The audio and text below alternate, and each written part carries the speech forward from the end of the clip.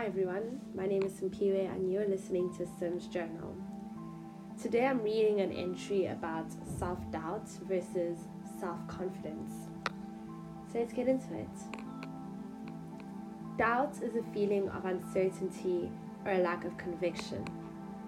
I am a confident young woman. However, I am still fighting a battle against self-doubt.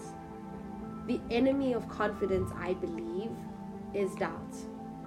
I've decided to stop fighting the doubt and instead use it to understand where it comes from, why it's there, and use it to propel myself further into a better future.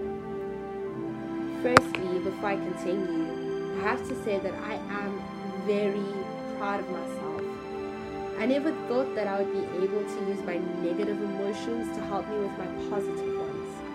It shows that I really am very confident and I do love myself. Secondly, it is true that I am growing and I am capable of growth. But also that as humans we inhabit both yin and yang, bad and good. Ultimately, we cannot be whole as humans without both these qualities. We would be less than humans. I aim to use both qualities to help me understand myself better. It is important that we take time to listen to our mind, our bodies, and our souls.